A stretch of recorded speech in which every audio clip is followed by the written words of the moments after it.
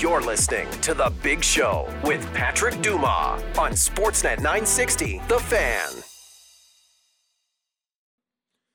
Yes, happy Halloween. Welcome to Hour 4 of The Big Show, live from the Doug Lacey's Basement Systems downtown studio. Worried about radon?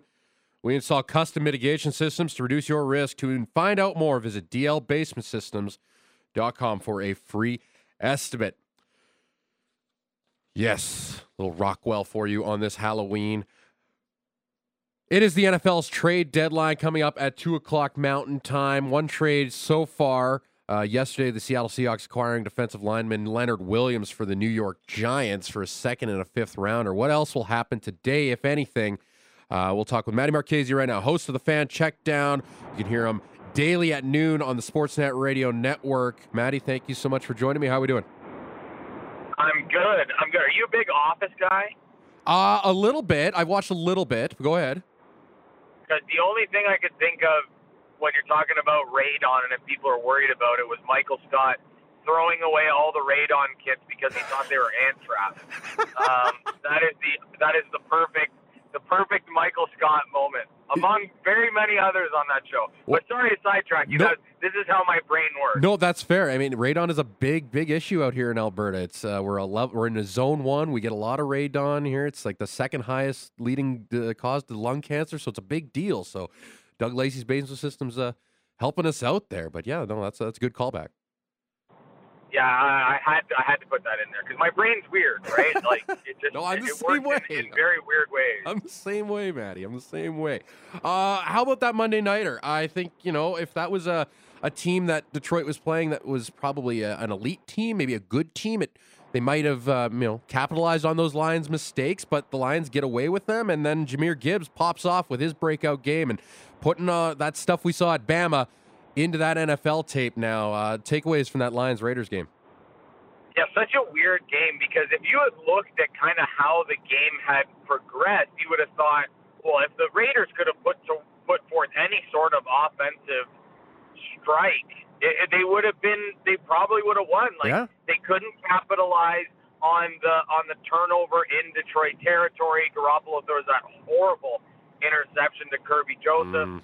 And the Detroit Lions struggled in the red zone early, and you're like, okay, 3 field goals in a row. It's not really going to take much for the Raiders to get back in this, and they just never could get it going. Like, the fact that Jimmy Garoppolo did not complete a pass to a wide receiver in the first half, when you have Devontae Adams and Jacoby Myers on your team, tells you everything you need to know about the Las Vegas Raiders. For Detroit, it was a home game. They get the win. The red zone struggles was kind of what I was concerned about for them yesterday. I understand that they got the Laporta touchdown, whatever. They're a really, as we kind of bring this full circle, they're a really interesting team to watch right now because I think that they need to go out and get another wide receiver. Like, if they're legit serious, and maybe they make a call to the team they played last night. Yeah. I've been pushing for that one. To get someone to play alongside Amon-Ra St. Brown, because as Josh Reynolds is fine, but he's not the guy. Jameson Williams has not played up to snuff. He had that really kind of egregious drop, actually, yesterday. And they just don't have enough there in the receiver group that you look at and go, that's an offense that I'm a little scared of, but I'm not completely horrified by. So I think they're going to be a really interesting team to watch today because they're certainly not afraid to make bold moves. I'm looking at you, Jahmyr Gibbs. Yeah. And that really paid off. They're going to get David Montgomery back at some point. They can go out and get a legit number 2 or 1A, 1B receiver to Amon-Ra St. Brown. They're going to be really scary, and that might be a team that you really got to watch for in the NFC. Are there some concerns? Maybe we've been talking about the red zone offense. Maybe just a little bit of struggle there early on. But are there any concerns in the future here with the Detroit Lions? Like, I look at the schedule, like they're probably going to win 12, 13 games, but it's like, are you going to be battle tested enough come postseason? Have you really been through it enough? I just wonder if the schedule is a bit of a concern, but I know you can only play who's put in front of you. Well, when you look at the schedule and look at who they've played, yes, they beat Kansas City in week 1, and that was a super impressive win on the road, Thursday night, whatever. that team was missing Chris Jones. It was missing Travis Kelce. Yep. Taylor Swift was also not in the picture. Nope. So, we can make of that what we might.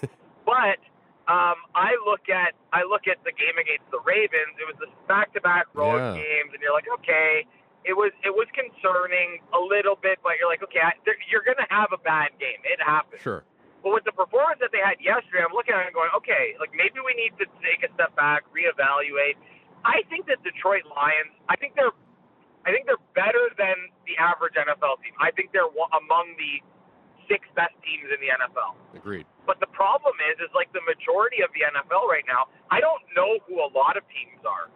I know there's a lot of mediocrity out there. There's a lot of backup quarterbacks playing that wouldn't normally be playing, and that also, takes us back to the mediocrity comment. But I look at a lot of teams and I go, I just don't know what they are week to week, and I don't think that is just a Detroit Lions issue. I think that is an issue across the NFL right now. It's just there are so many teams that can be great one week and they can be horrible the next. Like we look at the LA Rams. One week they look really good, and then they get absolutely slaughtered by the Dallas Cowboys the next week. Like, I mean, you'd never know. The Dallas Cowboys are another great example of that. What team is going to show up? So that's where I kind of lie with the Lions. I think they're really good. I think there's a couple of holes that they would like to fill because, I mean, they're not a perfect roster. Every roster has its flaws. And I think that if they get another offensive weapon, it can take a little bit of the pressure off of the defense because it improves your numbers across the board. And then the defense can kind of get after it like they did yesterday against that porous offensive line for the Raiders. What do we make of Davante Adams and his frustrations? You saw the helmet slam, missing him wide open. As a Packers fan, it obviously pains me to see him struggle the way he is out there in Vegas. But it's also like, hey, this is what you wanted, man. Green Bay offered you a lot more money to come and stay there and help whatever that. I get why he left. He didn't know what was happening at the quarterback position, but hey, you're now with the Raiders, and this seems like an organization that it doesn't matter who goes there. Players just end up leaving them with a rough taste in their mouth once everything's said and done. Well, the interesting thing is he went there to play with Derek Carr. Exactly. Right? His Fresno State college teammate. Yeah, and now it's like, well, Derek Carr's not here. Who's this handsome man throwing me the football or throwing it to the other team in this case? I can't see, like, if Davante Adams is not traded by the Las Vegas Raiders, and I've been using this a lot lately, and I feel like this is going on across the league, that is business malpractice. That is bad asset management. They teach courses on this in university and college. You have a distressed asset. You better get something for it before you can get nothing for it. And so Davante Adams still carries a lot of value across the NFL because we've seen what he can do. We've seen what he can do with bad quarterback play. And so yesterday was, for me, that was kind of the straw that broke the camel's back at this point. Because I can't imagine that he's healthy, he's happy. He's not getting 12, 13 targets a week like he was in Green Bay. Get him out of there. Get what you can for him. It's going to make you worse, which is fine, because then your record will show that, and you will have a better chance at drafting a quarterback, which you desperately need if you're the Raiders. Josh McDaniels is coaching for his job right now, in my opinion. I can't imagine that Josh McDaniels is coached by the end of, the hiring cycle. I imagine he's done by the end of the year. And if that's the case, why are you going to keep Davante Adams around? Get rid of him. Get maybe a young player in return or some picks and kind of reset yourself here because it's just not working. Nope. And I understand Davante Adams' frustration because he is one of the best receivers in the NFL. That's not a question. So if you say that you want to win games, well, you win games by getting your best player the ball. We saw what happened in Dallas when you get CD land the ball 12 times. He goes for 158, 2 touchdowns, and you win comfortably against the Rams. These are things that you can do. How they have not been able to scheme Davante Adams open for Josh McDaniels, who's supposed to be this offensive genius, I don't get it. So if I'm Davante Adams and I'm going to my agent, I'm saying, you better ask to get me out of here because I do not want to be here anymore. Yeah, we'll see what happens. I would probably be one of the. McCaffrey moved last year at the deadline, so maybe another big weapon on the move in Davante Adams. How about these Philadelphia Eagles? You've mentioned it on your show. They pile up the wins right now. They're stacking them up as the sched gets harder and harder as we get into November and December. But man, this defense, I feel like it's leaving a little bit to be desired here with this Philadelphia Eagles group, despite what that offense can do. It really has, and I mean that's what happens when you have such a changeover on that side of the ball. I think they had 7 new starters on defense. Their linebacker group is not great, so it's not like they are, this wonderful defense with a great linebacking core and secondary. They're banged up in the secondary position. Their linebacker group's not good. The difference is that front four is excellent. Like Jalen Carter has been a monster, as everyone kind of expected he would be. Way better than advertised. They've got so much depth with that front four that they can kind of get away with having a weaker secondary, but they're giving up a ton of points to the Washington Commanders. Yeah. I mean, that's twice this year that they've done that. Mm-hmm. And so I look at Philadelphia and I say, we're going to really see what they're made of when they go up against really high-powered offenses and defenses that are a lot better than what they've been playing in. Because as many points as Washington can put up, their defense has struggled mightily. For a team with that much talent, they've struggled mightily. So I don't know if I think we've learned a little bit about the Philadelphia Eagles, but I think we're going to know the full story over the course of the next 4 weeks, 5 weeks when the schedule is tougher. That's when we're going to know how many contenders there are. Like, I look at, I talked about the mediocrity earlier. Even the elite teams have their warts. The Kansas City Chiefs just lost to the Denver Broncos of all teams. Uh-huh. Team that, allowed 70 points earlier this year. The Eagles, they're stacking up wins, but they've had a few dominant wins, but not as many as we thought based on the schedule. So those are the two teams you had at the top. Then you can look at, what are the Niners now? They look very vulnerable. Are the Bears coming back to life again? What are the Dolphins? Like, there's a lot of questions, and I think we're going to learn a lot about the Philadelphia Eagles very shortly. Yeah, we could find out as soon as this Sunday as they welcome in their arch rivals, the Dallas Cowboys. You mentioned a little bit, kind of like that Detroit Lion conversation. Like, what are these guys?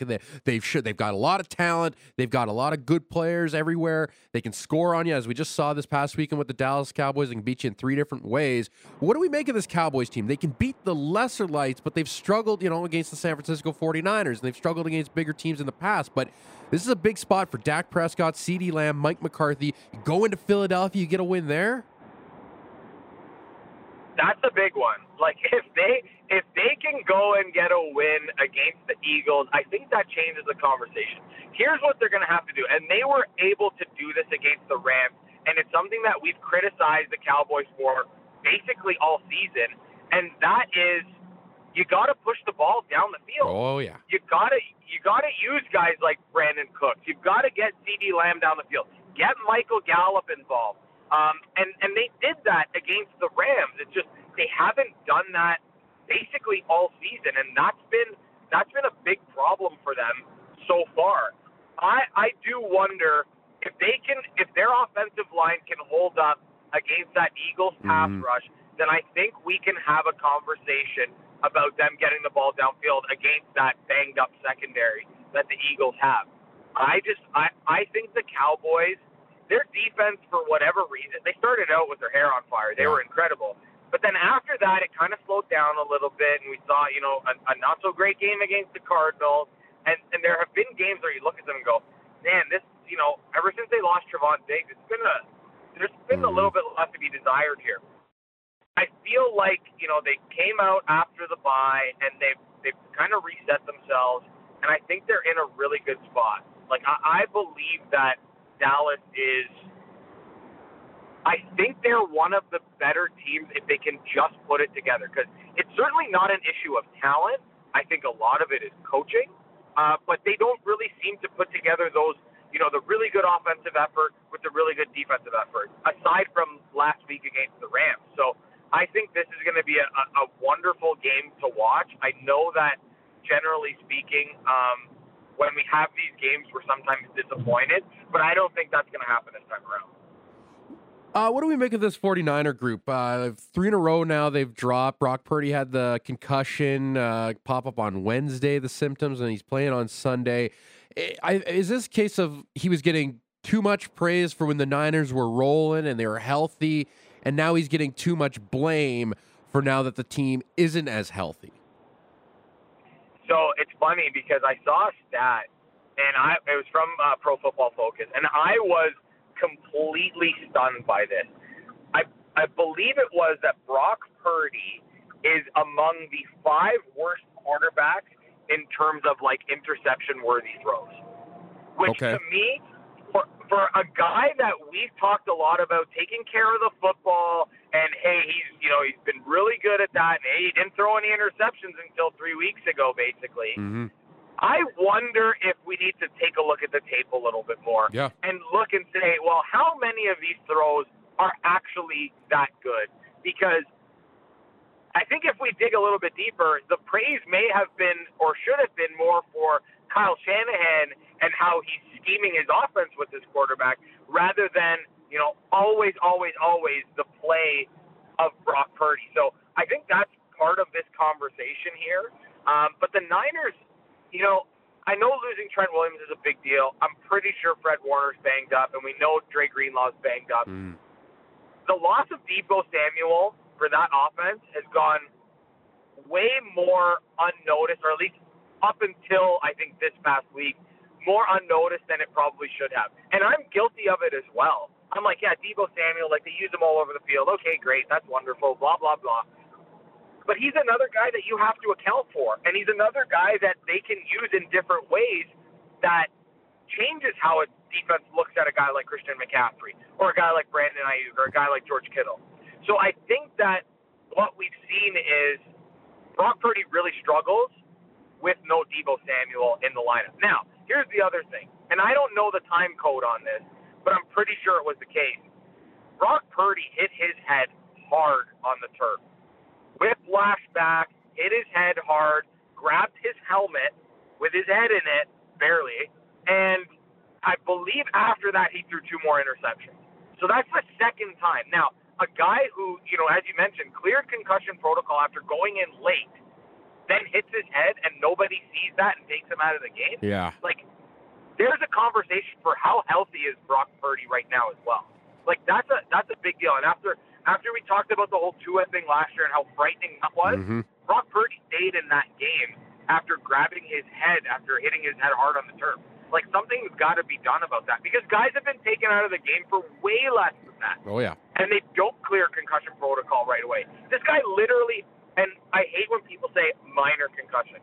It's no a such brain thing. injury. It's a brain injury. Those do not exist. Just had a 19-year-old junior hockey player retire because he's got a 22-millimeter lesion on his brain because of it, and he's sick of the fighting. So, tell me about minor brain injury. Yeah, there's no such thing. Anything involving the brain is major. I don't care what anybody says. So that's what I wonder how much of that plays into the conversation, too. But as a whole, not to stray too far away from the conversation, but the Niners, their defense has not been as dominant as it was. Nick Bosa has 3 sacks all year after getting paid a ton of money. So I think that the Niners are going to be very active today. They have a lot of cap space to play with. They can bring in guys who don't have term on their deals. And, I mean, it's all dependent on what you want to pay, of course. But I think they're going to be in the market for a corner. Jalen Johnson from the Bears has asked for a trade, unsurprisingly. And whether the Bears want to trade him or not, that's a different conversation. But I think that the Niners are going to be in the corner market for sure. Yeah, John Lynch definitely not afraid to go out there and use trade draft picks or whatever on this day. Did it with getting McCaffrey last year. The Niners find themselves in second place now. They're heading into the bye. Are we not giving enough love to the Seattle Seahawks? We're not paying enough attention to this Seattle Seahawks team. Pete Carroll and Geno Smith keep racking up the wins. It's funny because they're 5-2, and that might be one of the more curious 5-2 that I've seen. I think they've had games where they've looked dreadful and still won.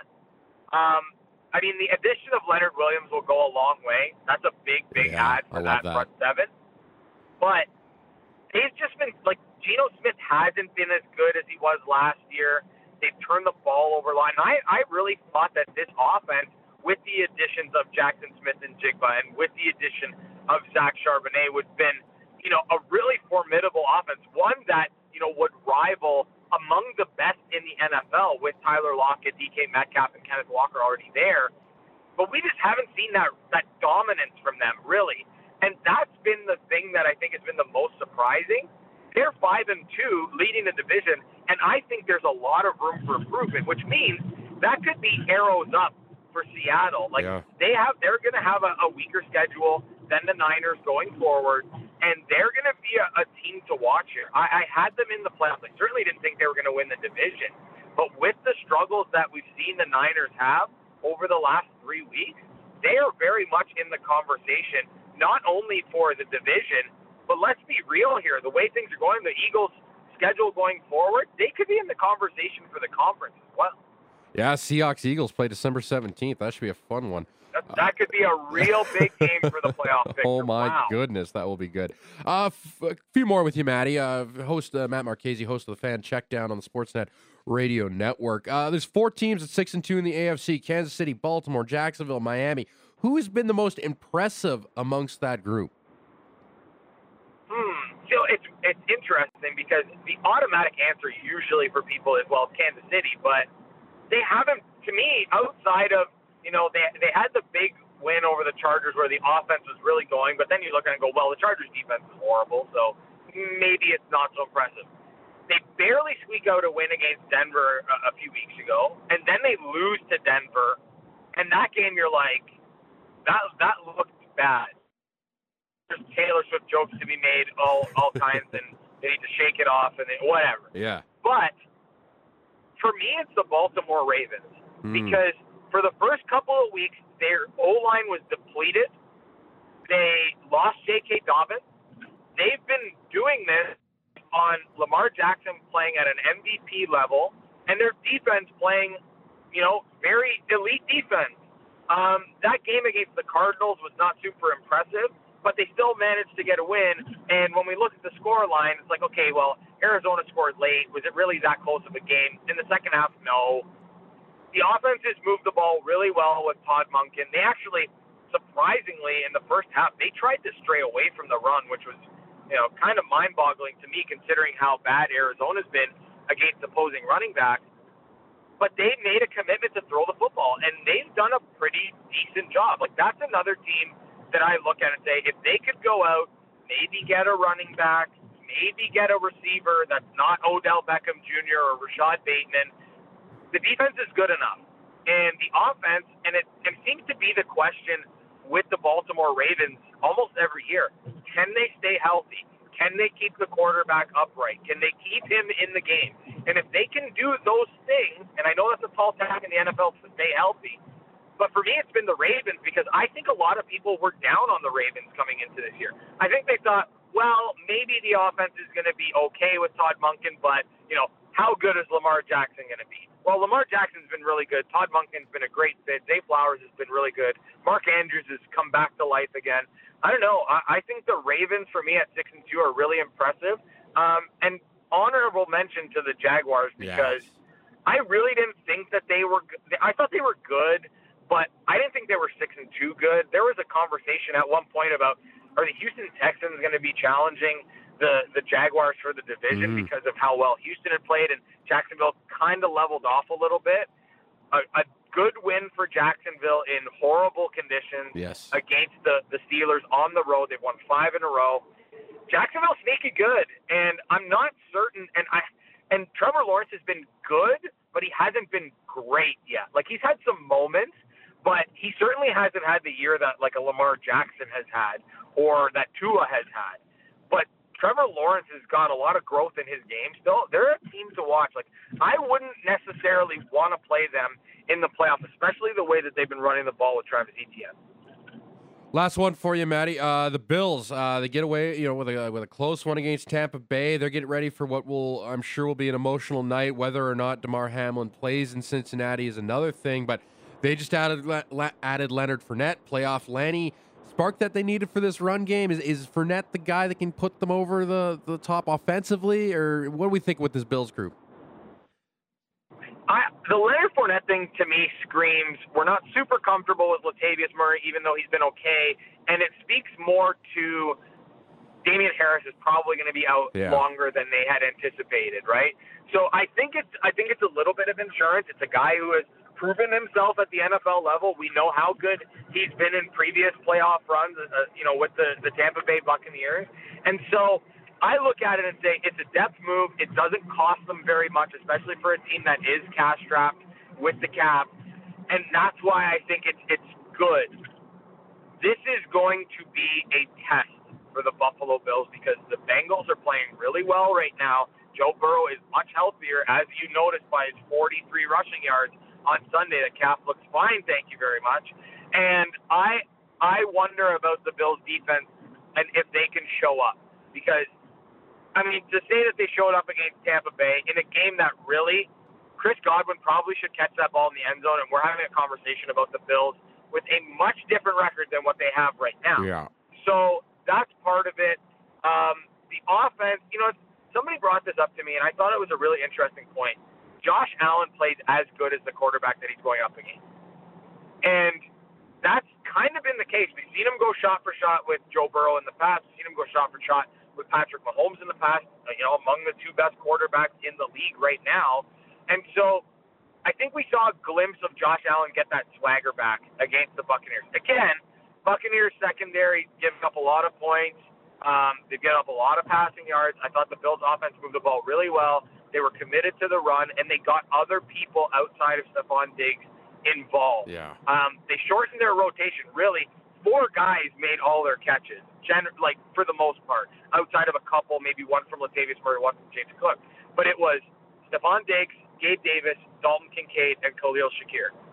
And I wonder if, in a roundabout way, the loss of Dawson Knox was a little bit of a blessing in disguise. Not because Dawson Knox is not a good player, because I think he's a really good player. But it allows them to incorporate Dalton Kincaid more in the offense. It allows them to run 3 wide receiver sets more often. And it allows you, with those 3 wide receiver sets, to bring the speed that you have on the field. And that totally changes how defenses play against you. It opens up your running game a little bit, and it allows guys, like James Cook, like Latavius Murray, and maybe like Leonard Fournette, to open up some running room for them. And that's what makes a good offense. So as much as I like Dawson Knox and what he brings to the offense, he's not a full-time player for what the Bills are trying to do. Dalton Kincaid is that guy. As we've seen, the last 2 games, he's been great. That's why you drafted him in the first round. So I think that this offense is going to hit its stride here a little bit, but it's not an easy test. The Bengals defense has been really good. The Bengals defense is the main reason why they are where they are right now in the standings, because they were able to keep the Bengals in games when Joe Burrow was not at 100% and not playing well. So a big test coming up here for the Bills. I think it's going to be a really good game. Matty, thank you very much. Hopefully there's some action around the deadline, and you guys can talk about that at noon Calgary time, and we'll do this again very soon, I'm sure. Thank you so much. Thanks a lot, man. We'll talk to you soon. There you go. There's Matt Marchese, host of the Fan Checkdown. You can listen to him and Donovan Bennett coming up at noon on the Sportsnet Radio Network, Sportsnet 960 The Fan, as it's the NFL trade deadline coming your way at 2 p.m. Mentioned Jalen Johnson. The Bears corner has requested a trade. Whether or not Chicago moves him, we'll see. But the Bills and Niners are both interested in his services. The thing with Devontae Adams and why it's almost impossible to see him being traded. I mean, if a team's desperate enough to trade multiple draft picks for him this late in the season, sure. But it's going to cost the Raiders $31.4 million in dead cap if they moved along from Devontae Adams. Instead, probably bring him back, play next year, which is technically his last real year of his contract. 25 and 26 are essentially just throwaways. Then you could probably make a deal next off season, but we'll see. It's just so hard to move some of these contracts because of how they're structured in the NFL, and that's why you don't see a lot of big trades. It's really got to be a perfect storm. Either player at the end of a rookie contract that needs a second contract. Christian McCaffrey was in a similar vein like that when he got traded out of Carolina to San Francisco last season. So it'll be tough for the Raiders to move on from Devontae Adams, and obviously that's not probably what Devontae Adams wants to hear. But it's likely he's probably not going to be traded. But who knows? 2 o'clock Calgary time is the NFL's trade deadline.